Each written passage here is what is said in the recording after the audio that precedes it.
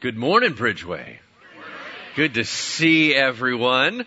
You're going to need your Bible and also the handout sheet that was given to you at the front door. We are not going to have the scriptures on the screens because we are only going to be in the book of John today. So we're going to be able to follow along line by line as we go through some of his recording of what Jesus did and said. We are in part 41 of our Being Jesus series, and I entitled today's message, Radical Reality. And I just want to make one statement before I give you the fill in the blank, and it's this. The nature of revolution is total overhaul. It is not a slight remodel. And what I mean by that is, as long as you engage with Jesus by saying, you know what, I'm pretty good. If you could just help me out and get me the last bit there, that would be great. God, I have mostly what I need, but Jesus, if you can give me some extra stuff, that would be fantastic. As long as you treat God in that fashion, you're going to be highly disappointed. Because what He is looking for is absolute and total revolution. He is talking about new thoughts, new ideas, new agenda, new priorities. He is here to dig out the part of you that is resistant to Him. Therefore, there's going to be a tension and a frustration and a little bit of resistance, right? Or maybe a lot of it of resistance in each and every one of us. And He will continue to press through. Therefore, the fill in the blank on the sheet in front of you is this. We cannot follow Jesus and our agenda. We cannot follow Jesus and our agenda. What we're going to find is that in our story this morning, Jesus is about to thin the herd. There's a ton of people that want to hang out with Jesus. There's a lot of people that want stuff from Him. They like the intention. They like the whole fanfare that's around Him. They think He's exciting and He's, it's kind of crazy. You never know what's going to happen. They think and maybe there's even more benefit to come. And Jesus is about to say a few phrases that are going to cause the majority to walk away and never follow Him again. What is He possibly going to say? What is so offensive to them? And would He ever say anything like that to us? Well, that's what we're going to find out. Would you turn with me to John chapter 6, verse 22, page 891. If you don't have a Bible, there should be one under the seat in front of you. It's page 891. That should get you there a little bit faster. John chapter 6, verse 22. Let me recap what we talked about last week.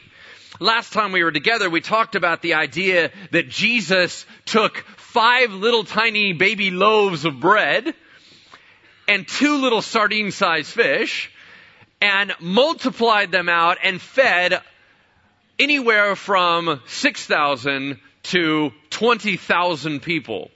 The disciples each took home a private bag of leftovers that was more than what they started with.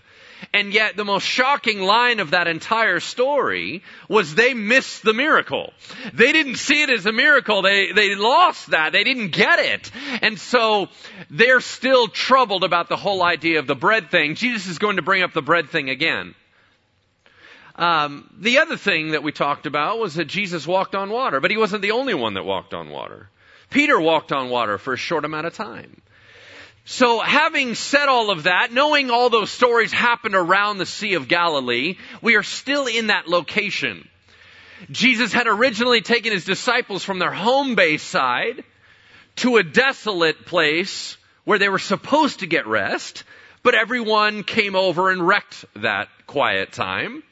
Jesus sent His disciples away at night, stayed, dismissed the crowd who wanted to make Him king. And Jesus went up on a mountain quiet.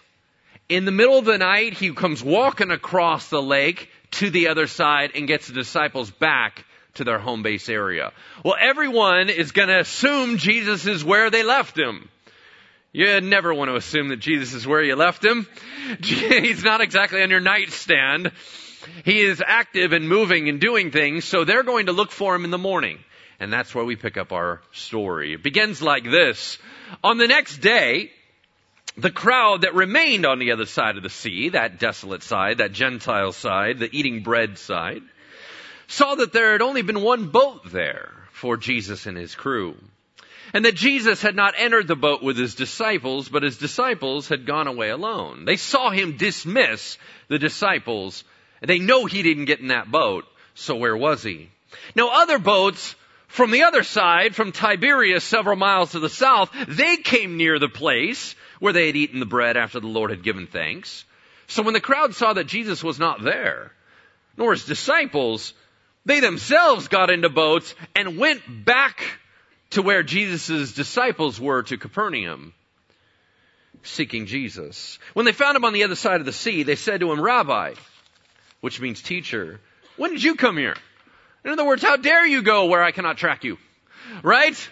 How dare you not use the iPhone app to where I can make sure to know exactly where you're at all times? Why would you do that? Maybe you did something and I missed out on it.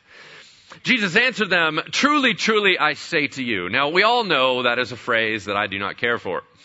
It is a double amen. It's powerful. It's awesome, but we don't talk like that, and so we'll tend to go right past it. So we've changed it in this church. I changed it from truly, truly, I say to you to, listen up, this is deep. Okay? So every time he's going to say it, he's going to say it about 5 times in this one message, I'm going to say, listen up, this is deep. Because what it means is, we got to stop everything else because I have to tell you something very powerful. And we have to pause our conversation and really focus on what I'm about to say next. All right? So I'm going to use that phrase. So he says, listen up, this is deep. You're seeking me, not because you saw signs, but because you ate your fill of the loaves. What does that mean? It means simply this. Hold up. Before we move any further forward, let me be very clear on why you all are following me. You're not following me because you're looking for a sign to the Messiah or eternal life. You're following me because you get stuff. That's why you're following me. Let's all be honest about this. You dig my bread, right? That's what he's saying. Is he saying you like what I can give you, and so therefore you're following. I want to clearly tell you I see your motives, and I'm calling it out on purpose. So I need you to own the fact that you're not walking after me for the right reasons. He said, you're not looking for signs, and I need to be very clear on this. We've talked a lot in this church about signs and wonders recently. As a matter of fact, we've had all kinds of teachings on signs and wonders. I need you to understand that phrase signs always means it points to something else.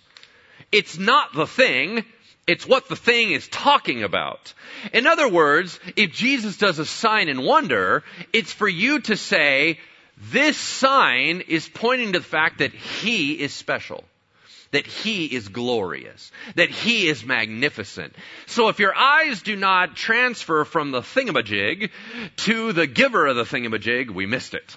Make sense? Then it's not really a sign, because sign didn't work, because it wasn't pointing to anything. So he said, you're not looking deeper into anything. You just want my stuff. Now, what was his stuff?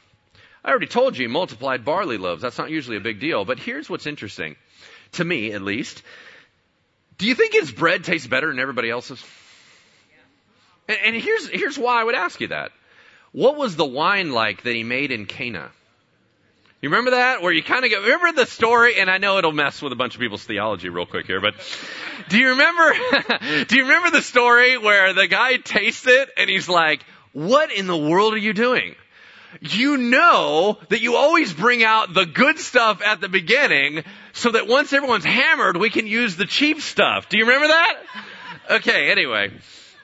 Jesus made some pretty legit wine, so if that's the case, I wonder what his bread tastes like. Now, was everybody going, man, that's some good bread? You know, I haven't had bread like that since I was a little kid. That's some good bread. I have no idea, but everybody was into the bread thing. They thought it was cool. They thought it was so impressive they were going to make him king. So they knew that it was a miracle. So that's what seems so odd about where this goes. He says this in verse 27. Do not work for the food that perishes. Don't work for stuff that spoils, but for the food that endures to eternal life, which the Son of Man, that's Jesus' favorite term for himself, will give to you. In other words, you got to work for something that I can give to you. For, and the reason why I can do all this, on me, on him, on the Son of Man, God the Father has set his seal. All right, what is he talking about? First of all, he says, I want you to work for that which really matters. I don't want you to work for stuff that's just going to go away. And so let me talk with you at Bridgeway very honestly. It doesn't matter how old you are per se, but can we all accept the reality that it's not wise to kill ourselves for stuff we can't take with us? At some point, can we mature to that place where when you die, everyone's bank account goes to zero, and then you get what God gives you? Are we all clear on that? Do we understand that when you die, it doesn't matter how popular you are here? That when you die, it doesn't matter whether or not you think you have power. You suddenly enter into a whole nother dimension with different rules. So if you are part of the rat race, and we all are we literally killing ourselves and stressing ourselves and freaking out over things that don't matter? That's a problem. And at some point we have to own that that's silly and stop doing that. So that's all Jesus was saying, is he's saying, listen, if you can't take it with you, if it doesn't secure, if it doesn't have anything to do with your next life, what exactly are you working so hard for it if it's temporary? What I would rather have you do is work towards the things that matter long term. Does that make sense? It's pretty basic. And you kind of go, yeah, I get that. All right. Well, let's go to something else that's interesting. He said, the reason why I can talk to you like this and I can offer what I'm about to offer is because the Father, who the Jews all knew, the Father of the nation of Israel, God. He's now dropping names going, the reason is because God has put his seal on me. Now, maybe you're not familiar with the concept of an ancient seal. If you've been in the church, you've probably heard this 1,000 times. So let me bring us up to speed. In the ancient world, there was no point in really doing signatures. Kind of like, the king signed this, because signatures can be forged. So he would have a signet ring or some type of image or emblem that would stand for him on his ring. And then when you wanted to seal a package, whether that was a will or a letter or whether or not it was just goods that you were going to ship across, you would put something on it that's malleable. So you would pour either wax or liquid, soft metals, or you would put clay. And then you would take your signet ring that no one else had, because if they had it, they would have to cut your hand off to get it. And then you press that in, and now your image, your mark, is on that seal that says if anyone ever messes with it, they're messing with you. Make sense? Jesus said, my Father has pressed his image into me. Therefore, I can do special things. Now, the reason why this matters to us is because the Bible says that God created us in his image. That indeed his very mark has been stamped upon our soul. Though it is marred by sin, though it was screwed up by the fall, make no mistake, the image of God is on you. It's on all mankind, and that's why there is redeeming going on. Because God's stuff is not garbage, and his image is on you. If you remember when Jesus was asked about taxes, they said, so should we pay taxes or not? And he said, give me a coin. They throw him over a coin. He said, whose face is on this? Whose image is on this coin? They said, well, that's Caesar. And he said, all right, give to Caesar what is Caesar's. Give to God what is God's. If Caesar's image is on a coin, give him cash. If God's image is on your heart, give him your heart. You understand what I'm saying? That was the big, deep message there. Well, in the same way, he said, I am the exact image and representation of the Father. If you ever want to know what the Father looks like, you can look at me, because I am the spitting image, the very icon, the very picture of the Father. And I stand here before you now. So if you need to know why I can do what I can do, he said, it's because I and the Father are one. That's what he was trying to tell everybody. So he moves on. He said this. Then these followers, they said to him, what must we do to be doing the works of God? Jesus answered them, you want to talk about works? Okay. Well, this is the work of God, that you believe in him whom he has sent. Here's what they were asking. What can we do to improve our spiritual grade? That was what they're asking. What good stuff can we do? What righteousness can we do? What things may we possibly do to where now God really thinks we're impressive? What can we do to where now he's forced to let us go into heaven and have special stuff? I mean, what kind of righteous acts could we possibly do to make ourselves better? You know, God, why don't you tell us what we can do? And he said, what you can do.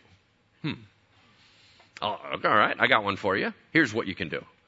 You can believe me. They're like, what? That's lame. I mean, give us stuff to do. I mean, what kind of righteous acts can we do? Here's the point.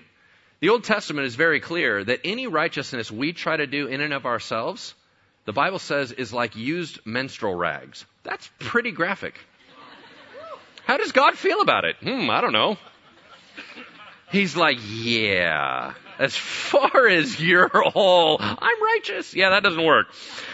Okay, because here's the deal. The standard is absolute, pure perfection. Anything less than that, we are not grading on a scale.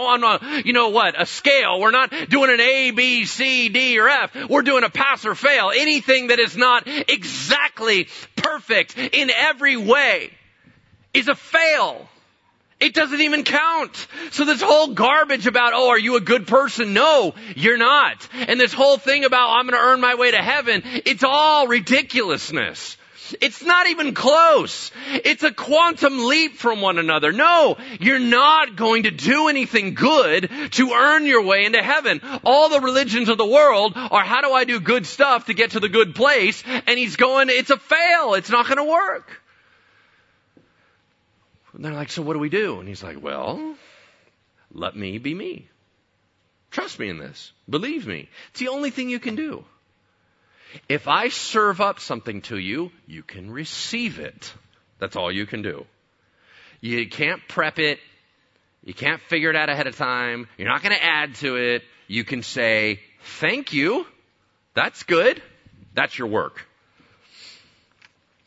Whenever it says faith in the Bible, it means trust. Whenever it says belief, it means trust.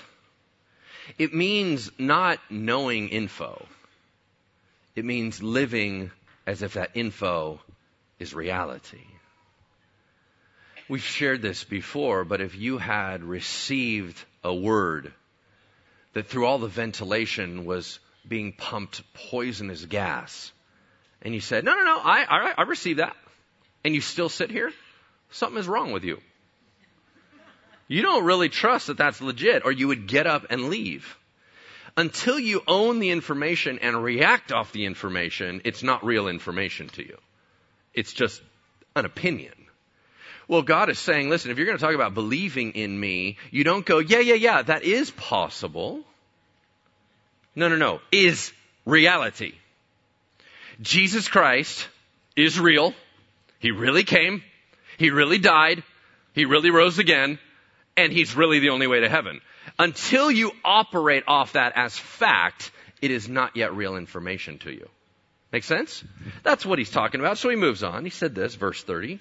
So they said to him, all right. So you're up in the ante here, right? Okay, so what sign do you do that we can see and believe you? What work are you going to perform? Our fathers ate the manna in the wilderness. As it is written in Psalm 78, 23 through 24, he gave them bread from heaven to eat. Now this is kind of weird. He just multiplied and did a radical miracle yesterday. They're like, so what are you going to do? He's like, what are you going to do? Man, I'm doing all the miracles over here, right? What was the point? They're saying, listen, as long as you're distributing bread, guy, it doesn't take a lot of work on our side. I mean, we're just going to get bread from you, so we'll give you a little bit of our attention. Now you're playing this game that you're the Messiah. If you're the Messiah, that means we have to, what? Submit to you. If you're going to ask us to give our entire life and surrender to you, we need some more proof, because that's not good enough. There was a Jewish belief, a rabbinic tradition, that when the Messiah came, in order to demonstrate he was the greater Moses, he would bring manna back. And they're like, all right, you're a Messiah guy. If our rabbis are right, how about you show us some type of bread from heaven? How about you do that? Because you gave us bread for a day. Moses gave us bread for 40 years. that was magical, supernatural bread every day.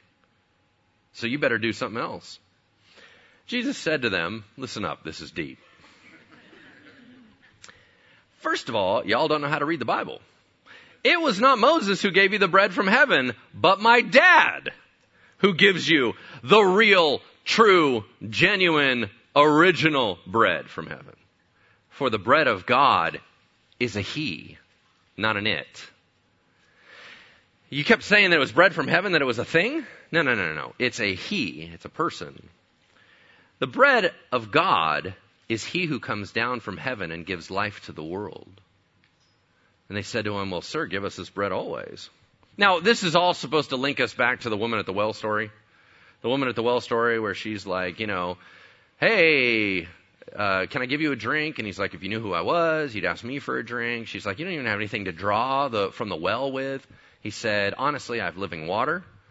I have running water that you would never thirst again. She's like, well, then bring it, man, because I'm tired of coming out here every day and drawing water. I'd love running water. That would be great. In the same way, he just said, you need food that is always consistently coming to you, so you don't have to go seek it. And they're like, yeah, that would be awesome. How about you provide us some of that? They're missing it. Jesus is saying that he is offering a better bread than Moses. In what way is that true? Because Moses, honestly, through God provided something pretty neat through Moses, which was, look at it this way, it sustained life. They're literally in the desert, and they have nothing to eat. They're all going to die if they don't have something to eat. In the morning, there's this little crumbly stuff all over the ground. They scoop it up and they can smash it together and make bread-like items. If you get supernatural, magical type bread on the ground every morning, that's pretty awesome. It sustained their life. Jesus said, I appreciate the sustaining. I will actually give you God-type life. I will change the quality of life. In the Old Testament, the manna lasted 40 years. Jesus said, this is eternal. That's bigger.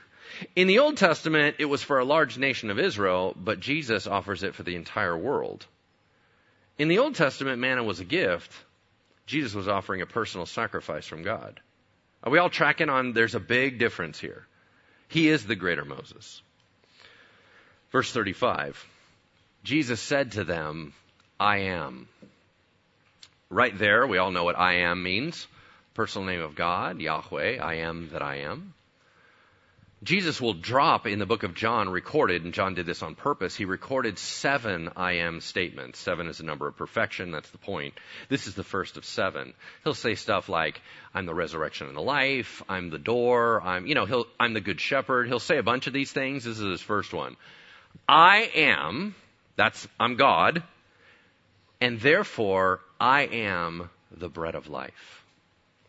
Whoever comes to me shall not hunger, and whoever believes in me shall never thirst. But I said to you, you've seen me, you've seen the evidence, and yet you still don't believe. What's he saying? I'm from heaven. I'm God, incarnate, and you're not impressed. So what exactly are you waiting for? I'm everything you could possibly imagine and more. And yet you're unmoved. I don't quite know what to do with you on this. Now, I thought about this for a while, and as growing up, this was a little bit of a challenge for me, this whole idea of not hungering and thirsting. Because I thought, you know what, as a Christian, I still hunger and thirst a lot. I still have all this lack in my life. I'm kind of like, well, I desire this, and I want this, and I don't feel like this is working out well. And I feel like there's a lot of not having enough. So in what way does God really quench our hunger and thirst? And it kind of bugged me. And then I realized where my mistake was. Here's my mistake. I grew up with an atmosphere of God. Every thought I've ever had is that God is real and He's for me. Every thought that I've had since a childhood was around Christian people. I was trained in Scripture in school.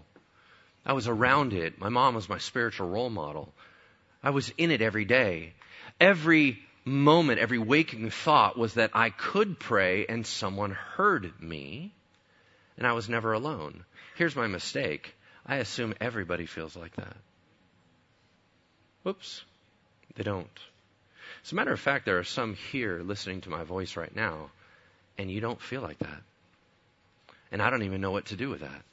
It's so foreign to me. I breathe in God air from my first memory, and yet you do not. You literally believe that you're alone. You believe that there is a creator, perhaps, maybe not, but he certainly has nothing to do with you. You feel disconnected, and you feel very, very alone. What Jesus is telling you is he's not okay with that.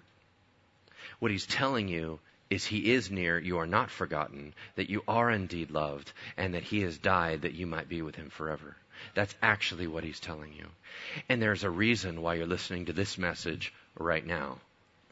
Because God is inviting you and drawing you in to having real life. And so when you hear these words, understand these words are for you. He wrote it for you. And this is what he says. All that the Father gives me, all the presents my dad gives me, which are actually people, all of you who would say, yes, Jesus, rescue me, all of those I consider presents from my dad. And all that the Father gives me, you will all come to me, and whoever comes to me, I will never get rid of. My love won't let me get rid of you. My love won't let me forget about you. My love won't allow me to abandon you. But even more than that, it's what my dad wants, and I always fulfill what my dad wants. Never once will I let one thing that he wants not happen. As a matter of fact, we're so convinced of that is that when you become one of my children, he said, we will come and dwell in you so that you will always be with us and come home with us. Jesus said, I go away to prepare a place for you. If it weren't so, I would have told you, but I go away to prepare that place so I can come back and have you come be with me where I am. In other words, God is so obsessed with close connection with us is that he will go to extreme lengths so that you are secure knowing he'll get you home. He says, verse 38, for I have come down from heaven. Now he'll say that 7 times in this one sermon. His whole point is, I'm not from here. I've come down from heaven not to do my will, but the will of him who sent me. And you want to know what that is? Here's the will of him who sent me, that I should lose nothing of all that he's given me, but I will resurrect it on the last day. No man, woman, child left behind that is mine. That's not going to happen. If you're mine, you're mine. For this is the will of my Father, verse 40, that everyone who looks on the Son and believes in him should have eternal life, and I will raise him up on the last day. That is your responsibility. To look on the Son, to believe what he said. That's the only thing you got in this plan. Like I said, you didn't prep anything. You can't do any righteousness. You can't fix anything.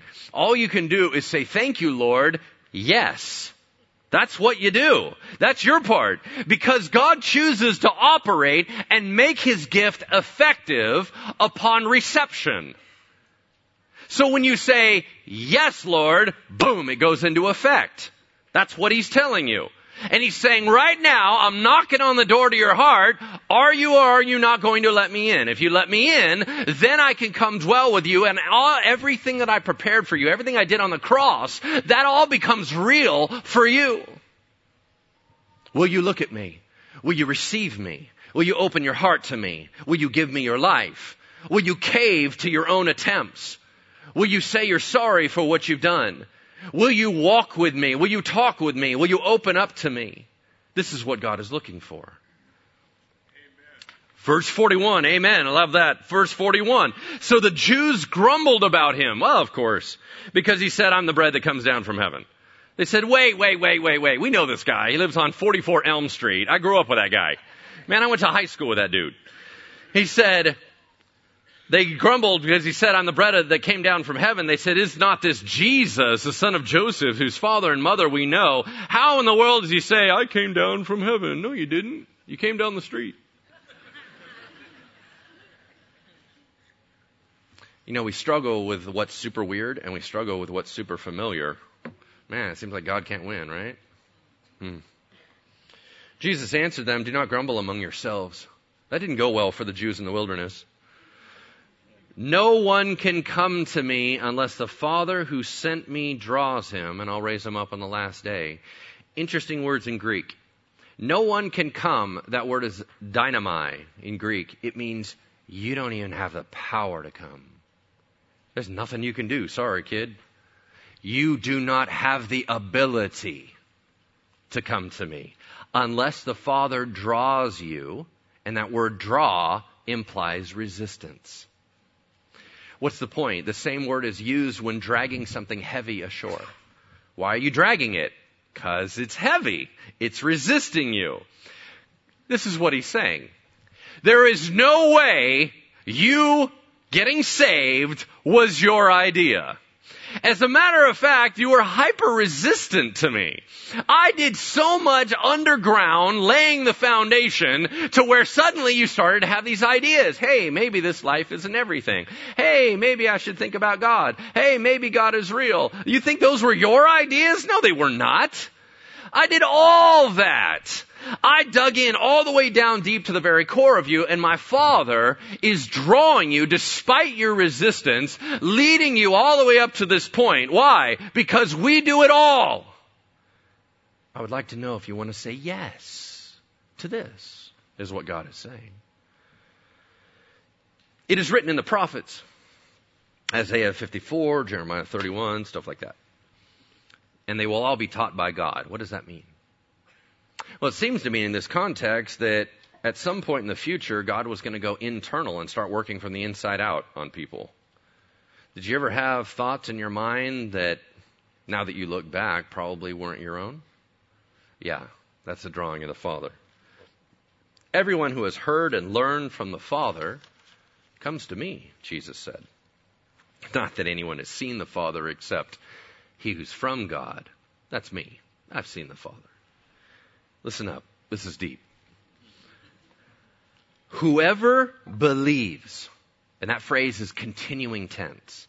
Whoever continuously believes, not, man, that one time when I was 7 and I was in Sunday school and I was like all in, and then I never thought about God again. That's not what we're talking about.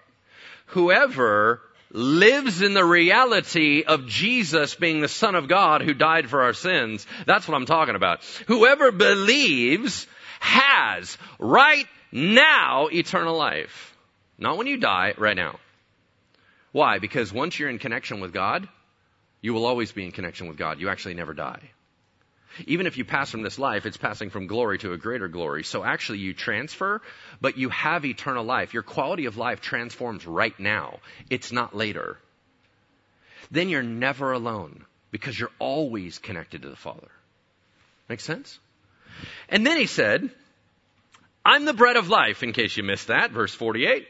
Verse 49, your fathers ate the manna in the wilderness. You know what? That was awesome. And they died. Verse 50, this is the bread that comes down from heaven so that you may eat of it and not die. I'm the living bread that came down from heaven. If anyone eats of this bread, he will live forever. And the bread that I will give for the life of the world is my flesh. That's when everyone went, I'm sorry, what? Your flesh. I'm not sorry, I'm not following you. Then the Jews disputed among themselves, saying, how can this man give us his flesh to eat? Ew, that's gross. I added that part. So Jesus said to them, listen up, this is deep. Unless you eat the flesh of the Son of Man and drink his blood, you have no life in you. You're dead right now. Whoever feeds continually on my flesh, drinks my blood continuously, has eternal life, and I'll raise him up on the last day. For my flesh is the real, true, genuine food. My blood is the real, true, genuine drink. Whoever feeds on my flesh and drinks on my blood lives, dwells, abides in me. I live in him. As the Father, living Father has sent me, I live because of the Father. So whoever feeds on me, he'll live because of me. This is the bread that came down from heaven. Not like the bread that the fathers, the Jews with Moses, ate and died. Whoever feeds on this bread will live forever. And Jesus said these things in the synagogue as he taught at Capernaum. Was that offensive? Pretty much in every way. Why? Because he's not just talking to us who are like, ew. He's talking to Jews who are like, no. Why? Jews have certain dietary restrictions. You all familiar with those? They're called kosher laws. What are one of the most powerful laws according to meat? You're not allowed to eat meat with blood in it. Blood's a no-no. As a matter of fact, in the Old Testament, it's really intense and hardcore that the blood belongs to God. Why? Because the blood represents life. If blood drains out of any given human or animal body, it dies, right? In other words, so life was represented in the blood. So you're not allowed to eat that at all. God is the giver of life, therefore he owns life. You're not allowed to take any of that stuff. They know these laws backward and forward, and they live according to them. Jesus just violated everything. Yeah, hey, real quick, unless you all are cannibals and you start eating my flesh and you drink my blood, you're never going to be saved. Why would he use such inflammatory language? And it's going to rock everyone's world. This is why the majority will walk away from him. What is he talking about? Why would he even do that? Because here's really what he's saying. Does this offend you? You're not even listening to what I'm saying. You're offended because I'm offending your religion. I'm messing with how you think things are. You think you got God cornered. You think you got it all sorted out. You think that now you know how it works and why my dad told you not to eat the blood and everything else. And you're so locked in your paradigm that anything I say that would even sound remotely like I'm violating your belief system, you will reject and walk away and feel good about it. So you know what? I'm rejecting it on purpose.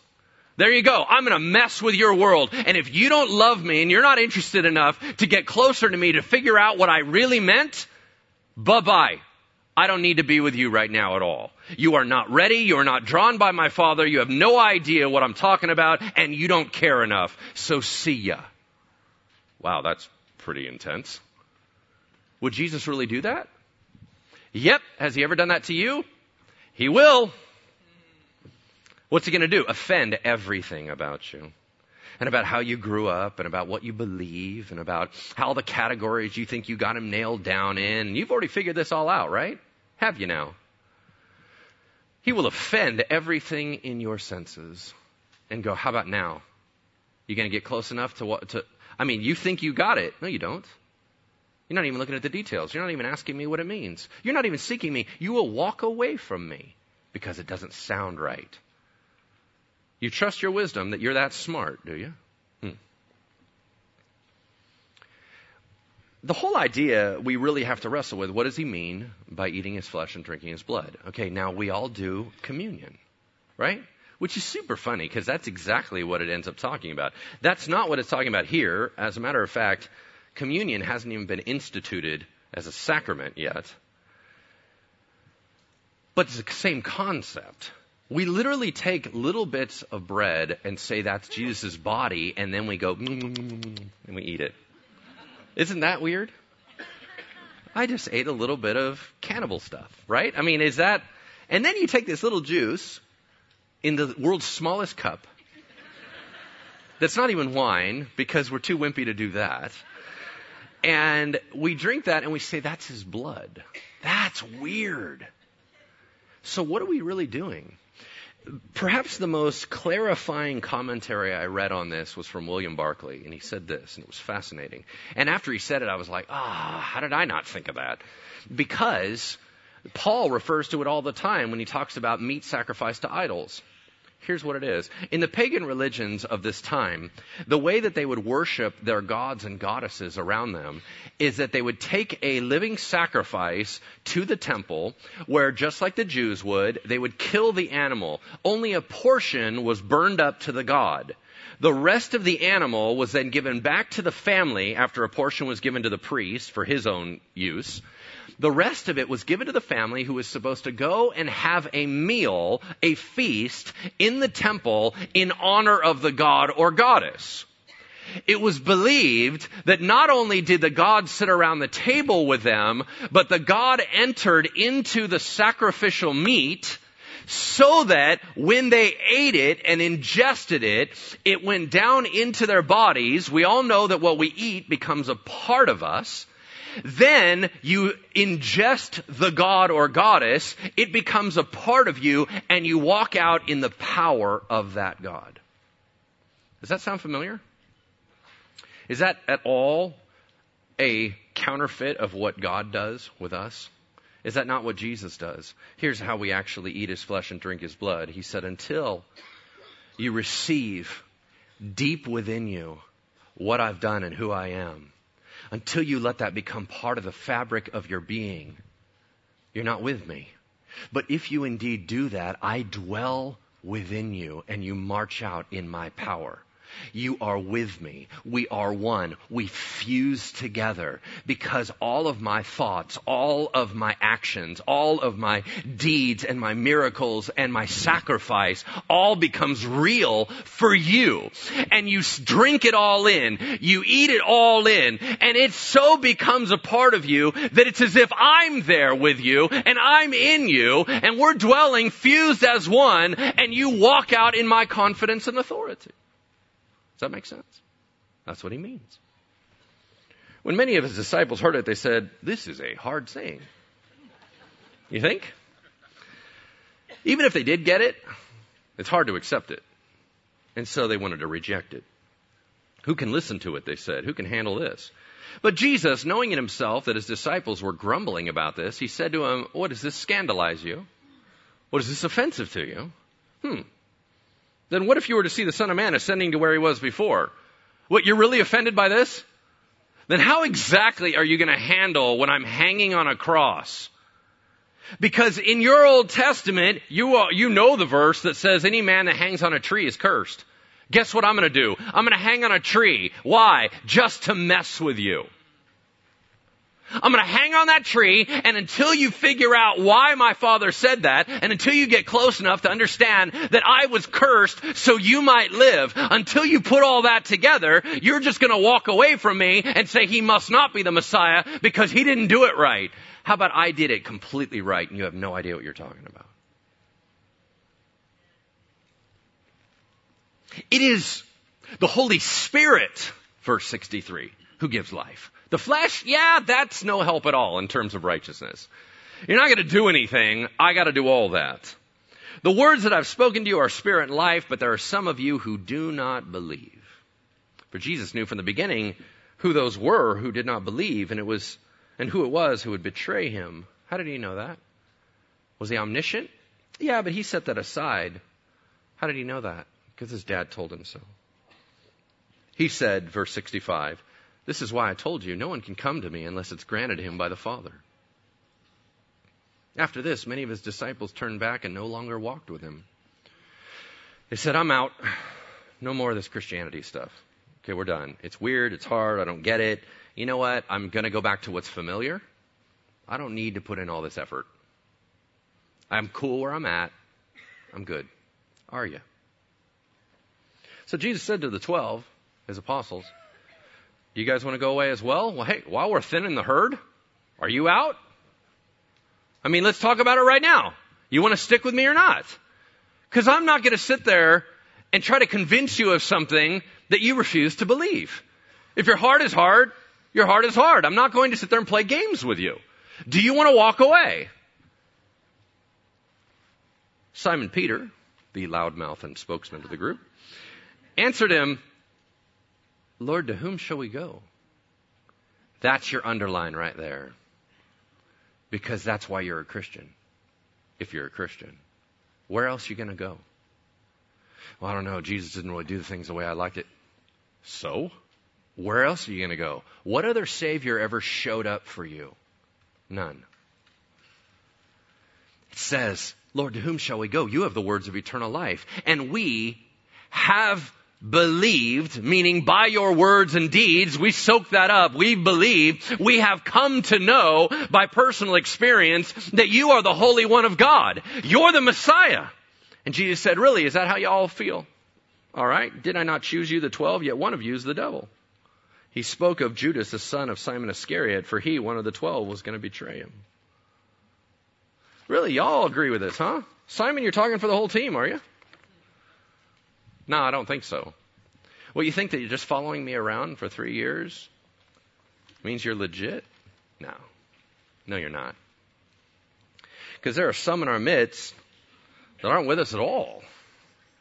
And I just got to be honest with that, because I know who you are, God said. So sure enough, what do we do with this? Here's what I want to do with this.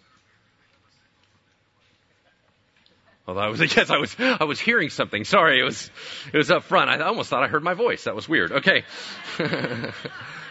Sorry, derailed. Squirrel. My fault. Here's what I want to do. What I want to do is I want to pray for those of you right now that really feel like God is all over you. You know full well why you're here, because God drew you here.